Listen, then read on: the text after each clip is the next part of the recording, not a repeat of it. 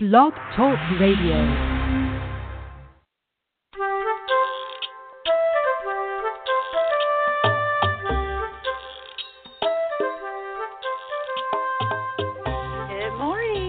Hi, I'm Laura Mize, pediatric speech-language pathologist, and thank you so much for joining me for Teach Me to Talk the podcast.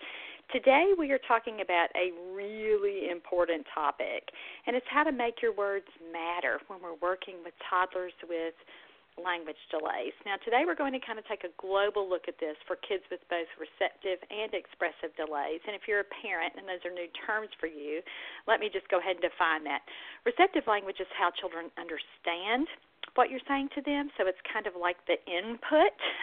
So are they getting what you are putting in? So can they follow directions? Can they do things that you ask them to do? Can they point to body parts when you say, where's your nose? Show me your feet. Will they pick up what you say in conversation? So if you say, hey, I think it's time to take a bath, do they hear the word bath and then know that they should hightail it to the bathroom? So that's receptive language. Expressive language is just what it sounds like. It's how children express themselves. Now, naturally, we think about talking here, but it also means the nonverbal communication strategies that we all use, pointing, any kind of pulling or gesturing, or even something like clapping when we express excitement. So some body action, some gesture that we do that conveys a meaning to someone else, that would also be included in expressive language. And even children who use things like sign language and picture systems or a speech-generating device, those also fall under the realm of expressive language. So today we're going to be talking about how we talk to kids with both of those kinds of delays. And if you're a therapist, we certainly studied lots of theories in grad school about language development, but sometimes that doesn't always compute or relate to how we really talk to kids, and are we really applying the theory that we learned? So that's what this show is about today. And again, let me just say, this is from my book, Teach Me to Talk, the Therapy Manual, that I wrote several years ago, that therapists, every time I do a live event, and I still get emails about this book, and we sell a lot of these books, who say, hey, this is my one tool as an EI speech-language pathologist or an early intervention developmental therapist or even an OT, somebody who's working with children with communication delays. I get so much good feedback about this book because it lists every single milestone in both the receptive language and the expressive language category, and it lists the goal there, and it tells you what activities have been most successful for me in my practice as a pediatric speech-language pathologist. So you don't have to reinvent the wheel all the time. So I just wanted to let you know that this information, we're going to summarize it today, but it's actually a whole chapter. It's chapter 3 of Teach Me to Talk, the Therapy Manual. So if you like this information and you want to read more, get it. That's where this is from. So we're going to be talking about these tips. So how can we speak to each child that we're working with, whether we're a therapist or as a parent, our own little late talker at home? How do we talk to them in a way that will really facilitate his or her language development? And again, these tips are pretty general. And some children we know have more difficulty learning language than others. Some children have really significant delays, and then some children are pretty mild. But these tips run the gamut, and then we're just going to talk about 5 ways to be more effective and make our words matter as we talk to children with language delays. And again, they apply to all children so that are having difficulty learning to understand or use language. So let's just run through these. So the number one thing that we can do to increase our effectiveness when we are talking with a child who's having trouble learning language is to demonstrate communicative affect. So what is communicative affect? That's how emotional we are. How do our facial expressions match what we are saying to a child? So this means if you are excited and amped up, that your face looks like that. This means that if you are pretending, or even if you are in real life mad or angry, that your face matches that. And so again, we want to give children nonverbal ways to help them understand the words that we're saying. A big part of being thinking about your communicative affect too is just making yourself interesting and making yourself looking at. So why is this important? Because lots of children, particularly toddlers, with receptive language delays, meaning that they're not understanding or linking meaning yet with the words that they're hearing. Anytime a child has a social language delay or a social delay, meaning that he does not interact very well with other people, he doesn't respond to his name consistently, he doesn't, again, like we talked about earlier, follow directions. He's just not with you. It takes a long, long time to get his attention. Every single one of those children that are toddlers, 99% of them, let's just say that because there's always an exception, also have delays in comprehension or learning to understand what language means or what words mean. And so for these kinds of kids in particular, we have to really, really up our affect. So we have to do things that make us worth looking at and make us appear on their radars, because otherwise so many times these kids are pretty internally directed. So they are processing sensory input that's coming into their little bodies, and that's so engulfing to them that they can't process your words too and your language too. And so many of these children have visual strengths, meaning that if you look fun, there's more of a chance that they'll tune into what you're saying to them or trying to say to them, because then they'll notice that you sound fun. So for them, they are more, I like to think about it, and how I describe this to parents is they're visually dominant.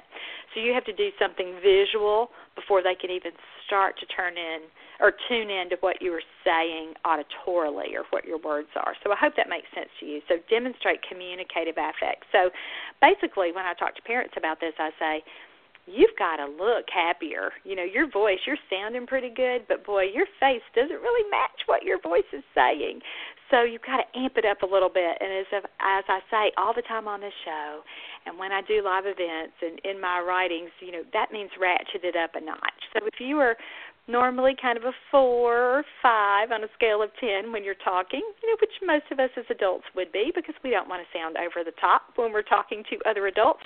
But with kids, you've really, really got to ramp that up and be excited and be totally into what you're doing. And, again, make your face and your body language match what your words are saying too. All right, so that's tip number 1. You demonstrate communicative affect. Number 2, how can we be more effective when we talk with children with language delays? This really could be 1A with communicative affect, and this could be 1B, but it's number 2. But it's just as important is we have to model simplified language, and this is so important for therapists because a lot of times when we're working with a child and working with a family, adults really haven't changed how they speak to their child. They talk to them just like they would another adult. And this is good for overall language development because we do want children to hear adult standard models. And in typically developing children, this is certainly not as much of an issue for them. But anytime we have a child with an expressive or especially a receptive language delay, we know that we have to change how we talk to them because they're not learning language as expected. Otherwise, how would they have qualified for therapy? So we know that we have to change what we are doing to make it easier for them to learn what words mean and then eventually be able to use words. So this simplified model just means for toddlers that we don't talk in paragraphs. I would never talk to a kid in therapy at this fast rate that I normally use when I'm on the show or speaking in general. I'm an upbeat person most of the time. And so I would never do that because it's too hard for them. They can't process all these words. And so we want to bring that down and use shorter phrases. When we're really, really teaching a new word, teaching a new concept, we want to use lots of single words. We also want to, this kind of piggybacks with communicative affect, we want to use sound effects and words that sound super silly and interesting and fun and playful with children with language delays too. And again, we're thinking about here our kids who have difficulty with comprehension or those receptive language delays.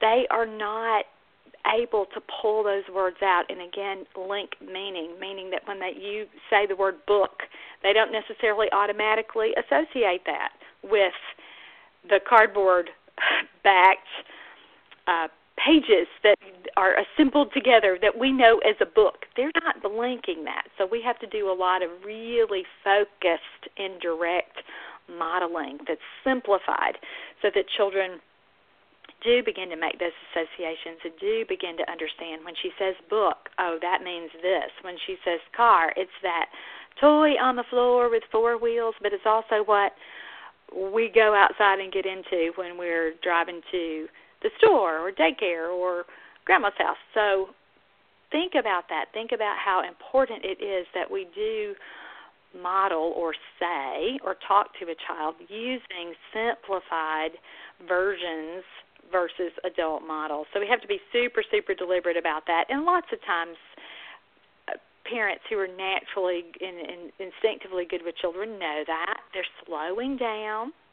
They are not over-talking, which lots of us are kind of guilty of, especially if we have these high-octane personalities.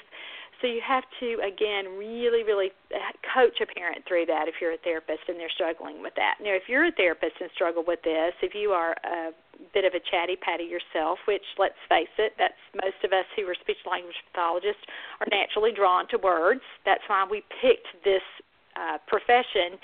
So we may have to really think about that as well. Now, sometimes therapists will say, or a parent, well, I don't have to modify anything that I say to this child because she understands everything. But here's the kicker. Even when we have children in speech therapy services or who are late talkers but understand fine, there's still a disconnect going on. There's still some kind of issue. And if we are just talking to them in long sentences, if we are just saying things like, hey, do you want this chocolate chip cookie that I just brought you? They're going to have a hard time picking out the word cookie from all that you've said. And even if they understand that whole phrase, that whole sentence, rather, you are asking them if they would like a cookie. And the correct responses, again, would be yes, no, or to say something to indicate a request like cookie. They can't pick it out of that, so they don't know what to imitate. And even if they know how to answer the question yes or no, or by even nodding their little heads, they still may not be able to produce the word cookie, which hence causes the language delay. So if we are still talking with those children in long, long sentences, that's not to their advantage because they don't know how to pull that single word out for them to begin to talk and speak and use words to express what they want. So this modified, simplified language approach that we're using is beneficial for all toddlers that have receptive and expressive language delays. All right, tip number 3. And this is a really, really important one, too. Effective clinicians also establish lots of verbal routines during sessions, and we help parents get verbal routines going at home. So what is a verbal routine? A verbal routine is any time you say the same words at the same time in the same way. So it's something that's expected. So think about, as parents, think about little things that you say all day long. So you may, every morning when you pick up your baby from their crib, you may say the same little things, hi, sunshine, or, ooh, good morning, mommy's here, those things. Those things are verbal routines. Those are original verbal routines. And we also all use lots of things that are established that all of us recognize, things like ready, set, go, or 1, 2, 3.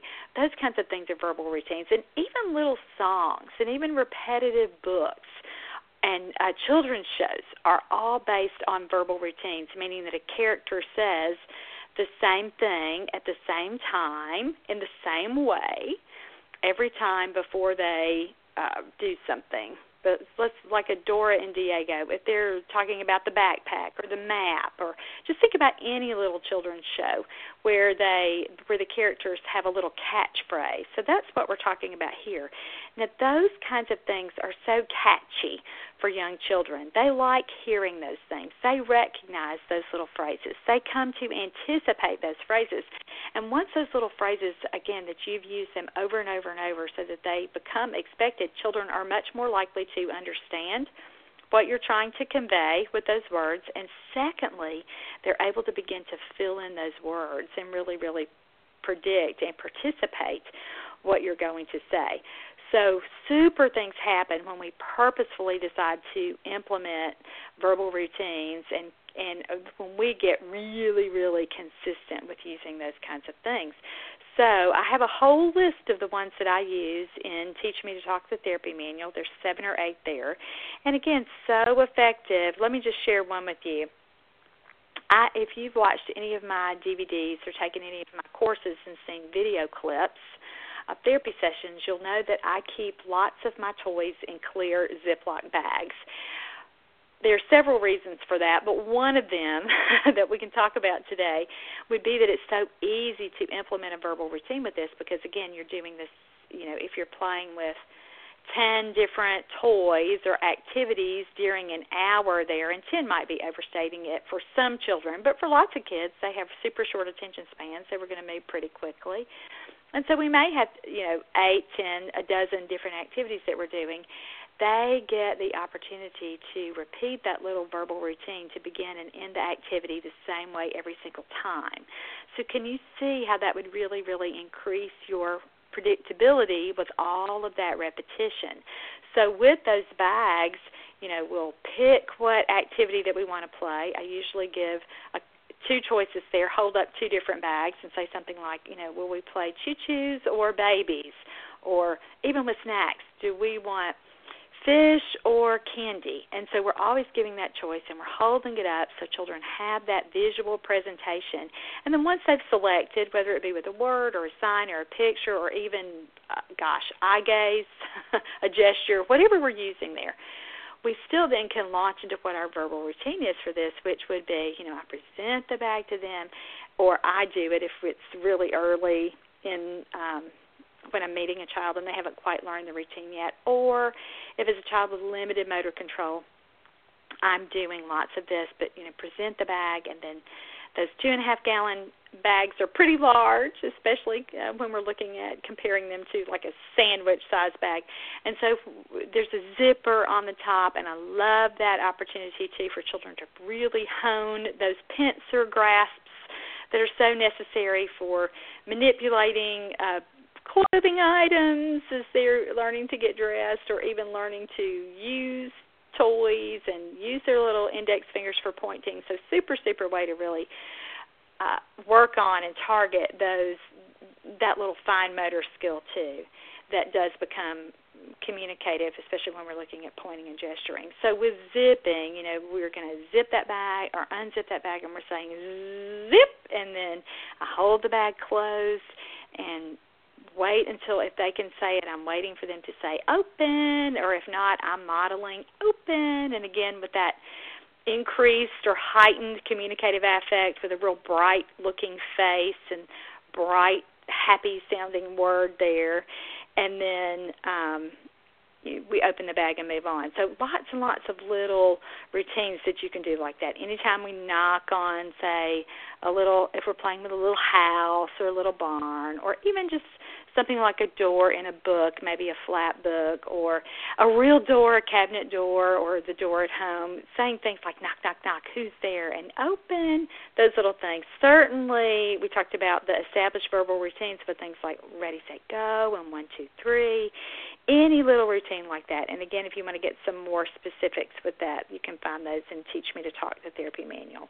All right, so let's move on to tip number 4. As adults, to be effective when we're speaking with children with receptive and expressive language delays, one thing we need to learn how to do is give a child cues or prompts, or help them, especially when they do not understand what we are saying. So remember, kids with receptive language delays don't always follow directions. And just for reference, kids should be following simple, familiar, everyday directions by 15 to 18 months.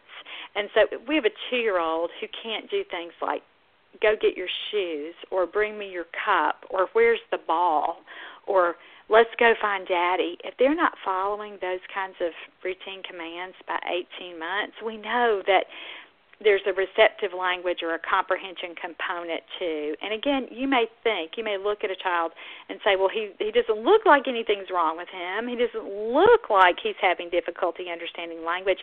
But the proof is always in his actions. And so if he does not or cannot follow directions consistently like that, whether you like it or not, the truth is there's a receptive language component. And so when we are talking with these children and working with these children in therapy sessions or in everyday life, we have to really, really have a way that we consistently address those receptive language needs. So when I did my DVD, Teach Me to Listen and Obey 1 and 2, when I did that set, nearly 10 years ago, I came up with a tagline called Tell Him, Show Him, Help Him. And this really, really encompasses the different kinds of cueing strategies that are really easy for parents to understand. And certainly as professionals, you'll recognize how effective these cues are. But again, without organizing them in a way that parents understand it, they may forget. So the whole Tell Him, Show Him, Help Him really, really describes what we're doing with children with receptive language delays. So telling him, that's a verbal cue. That's when we say what the request is that we're issuing to a child. So it could be something like, give me your cup. So we're telling him. And so then a child doesn't give us the cup. Then we move on to show him. So that would be that we give him a cue or a gesture, something he can see. We're showing him what we're talking about. So the cue here for give me the cup might be pointing to the cup. The cue here might be holding out your hand, which symbolizes the give me part, meaning, hey, I want you to give that to me. This is I'm going to show you where to put it.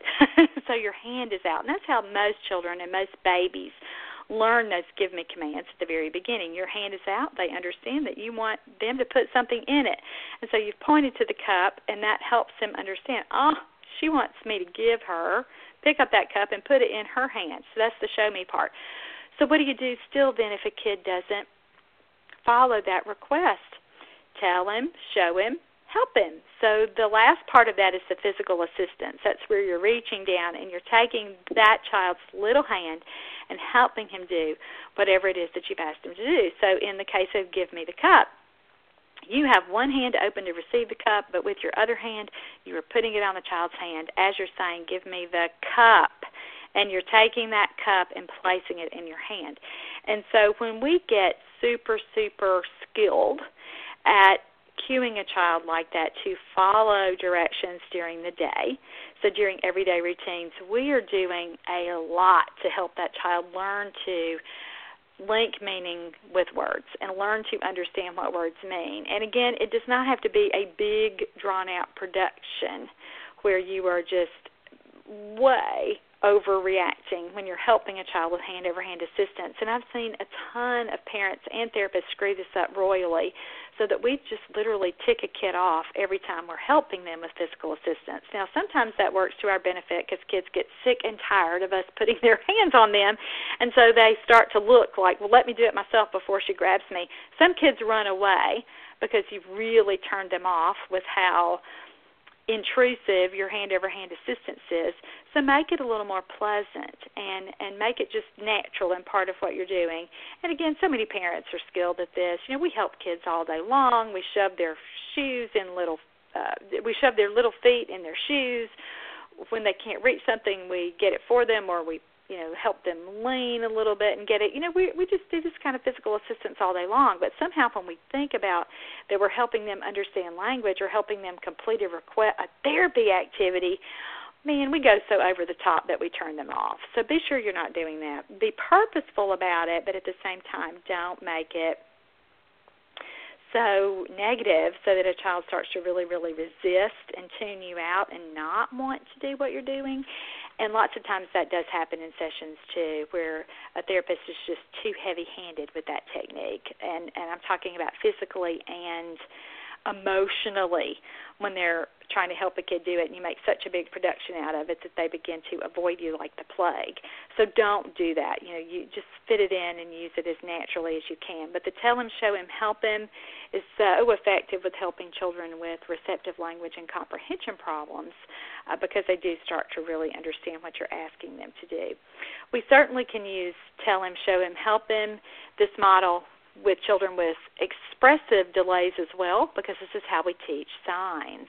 And so we're giving them the showing part, we're showing them how to sign, and then if a child does not begin to imitate our sign language, we certainly provide that physical assistance in the helping part and teach him how to do the sign with that hand-over-hand assistance. So think about tell him, show him, help him, and how you can work those kinds of cues in to help children understand language, and certainly as your kids that are using alternative communication systems like sign language, like a picture system, we have to do hand-over-hand assistance with them as well. So think about, we cue them in the least restrictive, or however you want to think about it, the least amount of help with the telling part. Show me. If you're working on a sign, say for cracker, you're ready to feed a child a cracker during snack time during therapy, or even if you're a mom at home and you're doing some sign language with him, and you know that that's the bridge to help him learn how to talk, and you're getting him to sign cracker, you'll have to say, oh, I have crackers here. You have to tell me cracker. And telling for that child may not mean talking yet, so he has to sign it. So that's the telling part. If he doesn't do it with your verbal cue, then you model the sign. So you would model the sign for cracker. And in case you're wondering what that is, you'll bend one of your arms so that your elbow is prominent. And then you tap on your elbow with the knuckles from your other hand. So you're tapping your elbow there. That's the sign for cracker. And so you're doing the showing part. So you're saying, oh, cracker, cracker. And, again, you're signing it. So that's the showing part. And then help him. If he doesn't start to perform the sign on his own, you reach over and help him do the sign. So, that again, that model is effective, or that cueing strategy is effective for kids even with just expressive language delays. All right, our last tip here for helping children understand and use language. Effective professionals are persistent and repetitive when we model language. Now, we talked about this a little bit when we were up talking about verbal routines. And remember, one of the reasons that verbal routines work is that kids hear it over and over and over and over and over and over and over. So repetitiveness. And then they begin to, as I said earlier, anticipate what that word is. So they've learned it. And then finally, they are able to begin to say that with you. But they have to have lots and lots of opportunities to hear your words before they are able to say those words. And again, we know that that is true for children with language delays. Otherwise, they would have already been talking. They would have already been following directions. There's some, again, little disconnect there. And so the more exposure we can give them where they're listening and hearing what we're saying, the more likely it is that they are to understand it and then be able to produce that word or say that on their own. So I know I've talked about this recommendation a few weeks ago on the show because someone emailed me about it, so I know I wrote about it or talked about it, but I've written about it too. It's from Dr. Caroline Bowen. Her website is speech-language-therapy.com. She's from Australia, and her website is not as it's easier, I think, for professionals to navigate, or the last time I looked. She might have redone it since then. But it's a website of super, super guidelines for therapists and lots of research there to back up these strategies. And one of the things she talks about is recasting. And she says that in order for a child to learn a new word, he has to say that word. He has to hear that word, or you have to say that word 12 to 18 times before we can anticipate or expect a child to be able to say that back to us. So that was kind of wordy when I said it. Let me just restate that here. She calls this recasting. And so she says the adult should say the target, whatever word it is you're trying to get the kid to say or understand, 12 to 18 times so that we know that we have provided enough input or enough of a language model for him to have heard it and linked meaning with it and then be able to say it back to us. And certainly we know that there are children who will take dozens or maybe even hundreds of times before they will be able to understand what a new word means or certainly say that word back to us. So we have to be really, really careful and really deliberately model what word we're trying to get a kid to say. Now, if you're a therapist, you are probably pretty experienced at videoing yourself or videoing a child in a session so that you can go back and watch it. But I want you to encourage you, when you're looking at that video, don't only just pay attention to what the child is doing and his responses. Think about yourself. So look at yourself. Keep some data on yourself. Are you deliberately modeling words often enough? If the key word is ball, you would keep data as you were watching yourself and just count how many times did I model ball. A lot of times we don't get to that 12th or 18th model at all in an activity. We may say it a few times and then start with, what is this? Or what do you want? Tell me what you want. You have to say it without continuing to provide the verbal model. And children with both receptive and expressive language delays need that model. They need it. They cannot come up with that word on their own or to say it or understand what you mean without that really focused repetition. So think about that. And also think about your wait time here, too. Waiting is so important when we are helping a child learn to follow directions and understand what words mean. Also super important when working with a late toddler that we give them time to process what we've said and for them to have time to generate in their little brains, in their own little minds, what their action or response should be, whether that be a gesture or a sign or a word, and then time to produce it. And so remember, there's something going on with our little late talker systems that prevent them from popping that word out or responding or following that direction as quickly as we would like, because they're not doing that during everyday routines. And again, that's what this whole language delay is about. So we have to give them time. So that wait time is super, super important. Sometimes, though, we wait too long before we jump back in with the model and before we're prompting or cueing them again and moving on to the showing part or the helping part.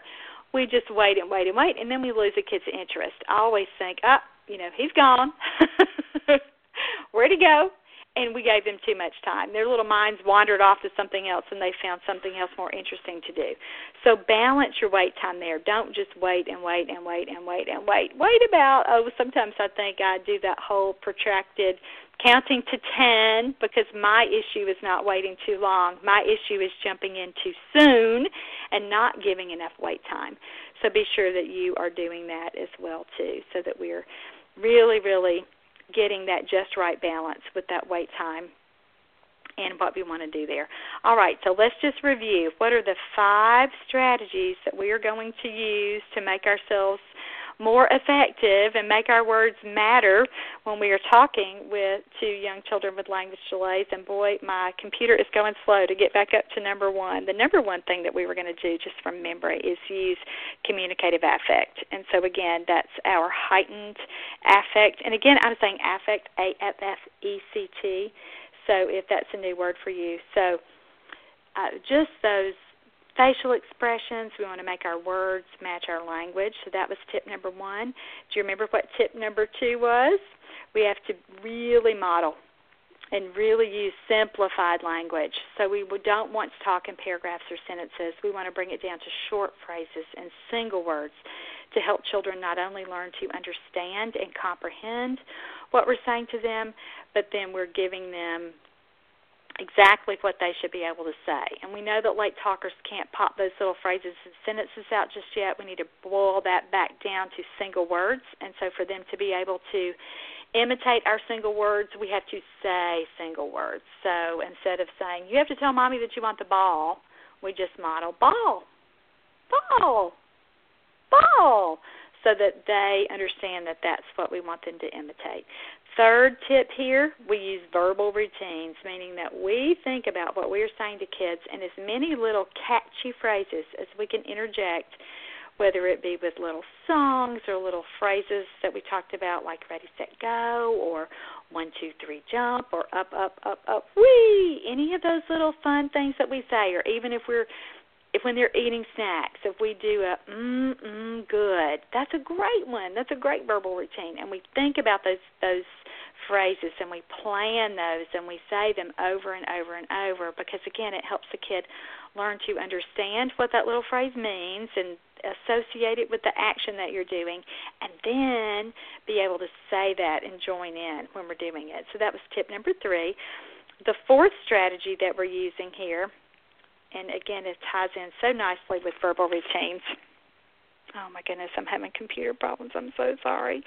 The fourth strategy that we're doing here, again, was cueing and modeling effectively. So remember, we did tell him, show him, help him, and we talked about that a lot. But as a therapist, you need to think about that little phrase as you're helping parents, especially with children with receptive language delays, when we're helping them learn to understand and follow directions. That tell him, show him, help him is a super, super effective way to help kids learn how to understand more words and really get that comprehension piece revved up. And we know that kids have to understand words before they can really use those words communicatively. We know we've all worked with children as therapists who can say words who are echolalic, but they have not begun to demonstrate that they understand what those words mean. And parents really have a hard time with that because they think if a kid can say it, it automatically means that he understands it. And with a subset of children, those kids who may go on to be or will probably be diagnosed with autism, once we begin to see the chronic nature of their issues here, really, really do have a hard time with that. So we have to help parents understand that receptive language piece is missing. And by doing that, we have to give them some way to address it and fix it. And certainly tell him, show him, help him is a great cueing model to use for us in therapy as well as parents when they're helping children do what they ask them to do all day long. And our last tip here is just to keep going, be persistent, be repetitive when you're modeling language with children. Don't think you can just say a new word 1 or 2 times and a child understand what it means or be able to say that word after you. You know, that's the crux of the problem.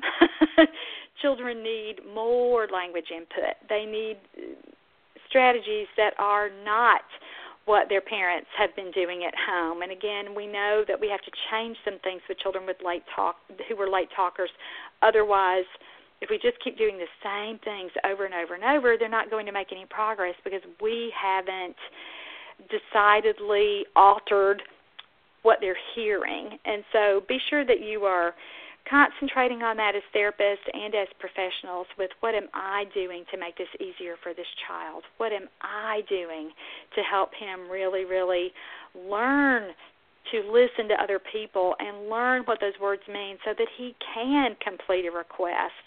What am I doing to make my language easier for this child to process so that he can begin to imitate some of the words that I've said? And a lot of times it's just that we're doing a lot of the right things, we're just not doing it often enough. So we have to really increase the frequency that we are modeling a target word or a new word that we want a child to say, and that we keep going. And if we don't give up, if a kid doesn't say it after we've tried it 3 or 4 times, we move on to something else because that's frustrating too for you to say the word 32, try to cue him to say the word 32 times. We certainly aren't, as we're working with him and he's so mad and frustrated that he just walks away or pitches a royal fit because we've stayed on something too long. Let's kind of talk about this because I feel like if I end the show right here, I'm going to leave you hanging. Anytime we are using cueing or withholding or anytime we want a kid to imitate a word, we model that word 3 to 5 times. Then what do? We go ahead and give it to them, even if they don't say it, even if we haven't gotten exactly the response we want. We give it to them, and then we play with a toy, eat the snack, whatever it is you're doing, and then you start over and you do the next 3 to 5 times, and then you give it to them or eat the snack or whatever, do the activity, and then you cue the same word again. So I'm not saying that you cue the word again, 60 times before the kid gets the object that he's asking for. I am not saying that at all. I'm saying that the child has to use that. So let's say that your target word here is choo-choo or train. And so you're playing with the trains and you're going to have him do some requesting at the beginning, but then you also count the number of times that you say the word train as you're playing.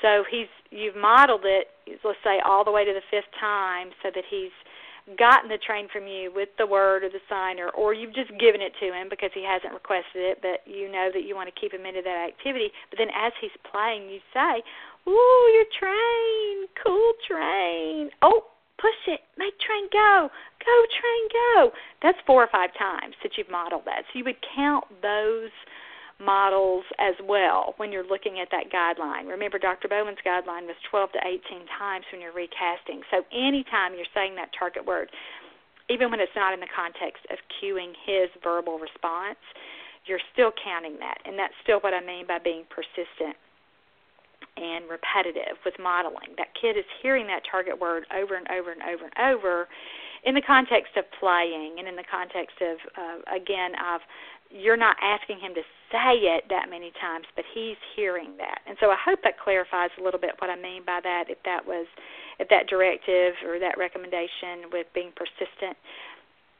is a little bit confusing to you. That's what I mean, that you're just counting the number of times that you as the adult would say or model the word for the child, even without asking him to say that word back to you. So hopefully that's made that a little clearer. All right, so that's it. Those were our 5 tips for talking to toddlers with language delays. If you want to get more information about this material, you can check that out. It's Chapter 3 in Teach Me to Talk the Therapy Manual. If you're on my email list, you have a super sneaky coupon code that I'm just going to go ahead and give out here. So get on the email list if you don't already have it. But anytime at teachmetotalk.com you're buying a product, use the code SAVE15 to save 15%. And again, that's for email subscribers, so go subscribe because there are even better sales in email than you'll ever find listed on the site. So to do that, you'll just go to teachmetotalk.com, look at the green banner there, and then sign up. I send out emails every day because I think this stuff is super important, and it helps us as professionals and therapists stay motivated to help our little late-talking friends or children get the language that they need so that they can learn how to understand what words mean. Use those words. All right, that's it for today. It's been a great show. Thanks for joining me.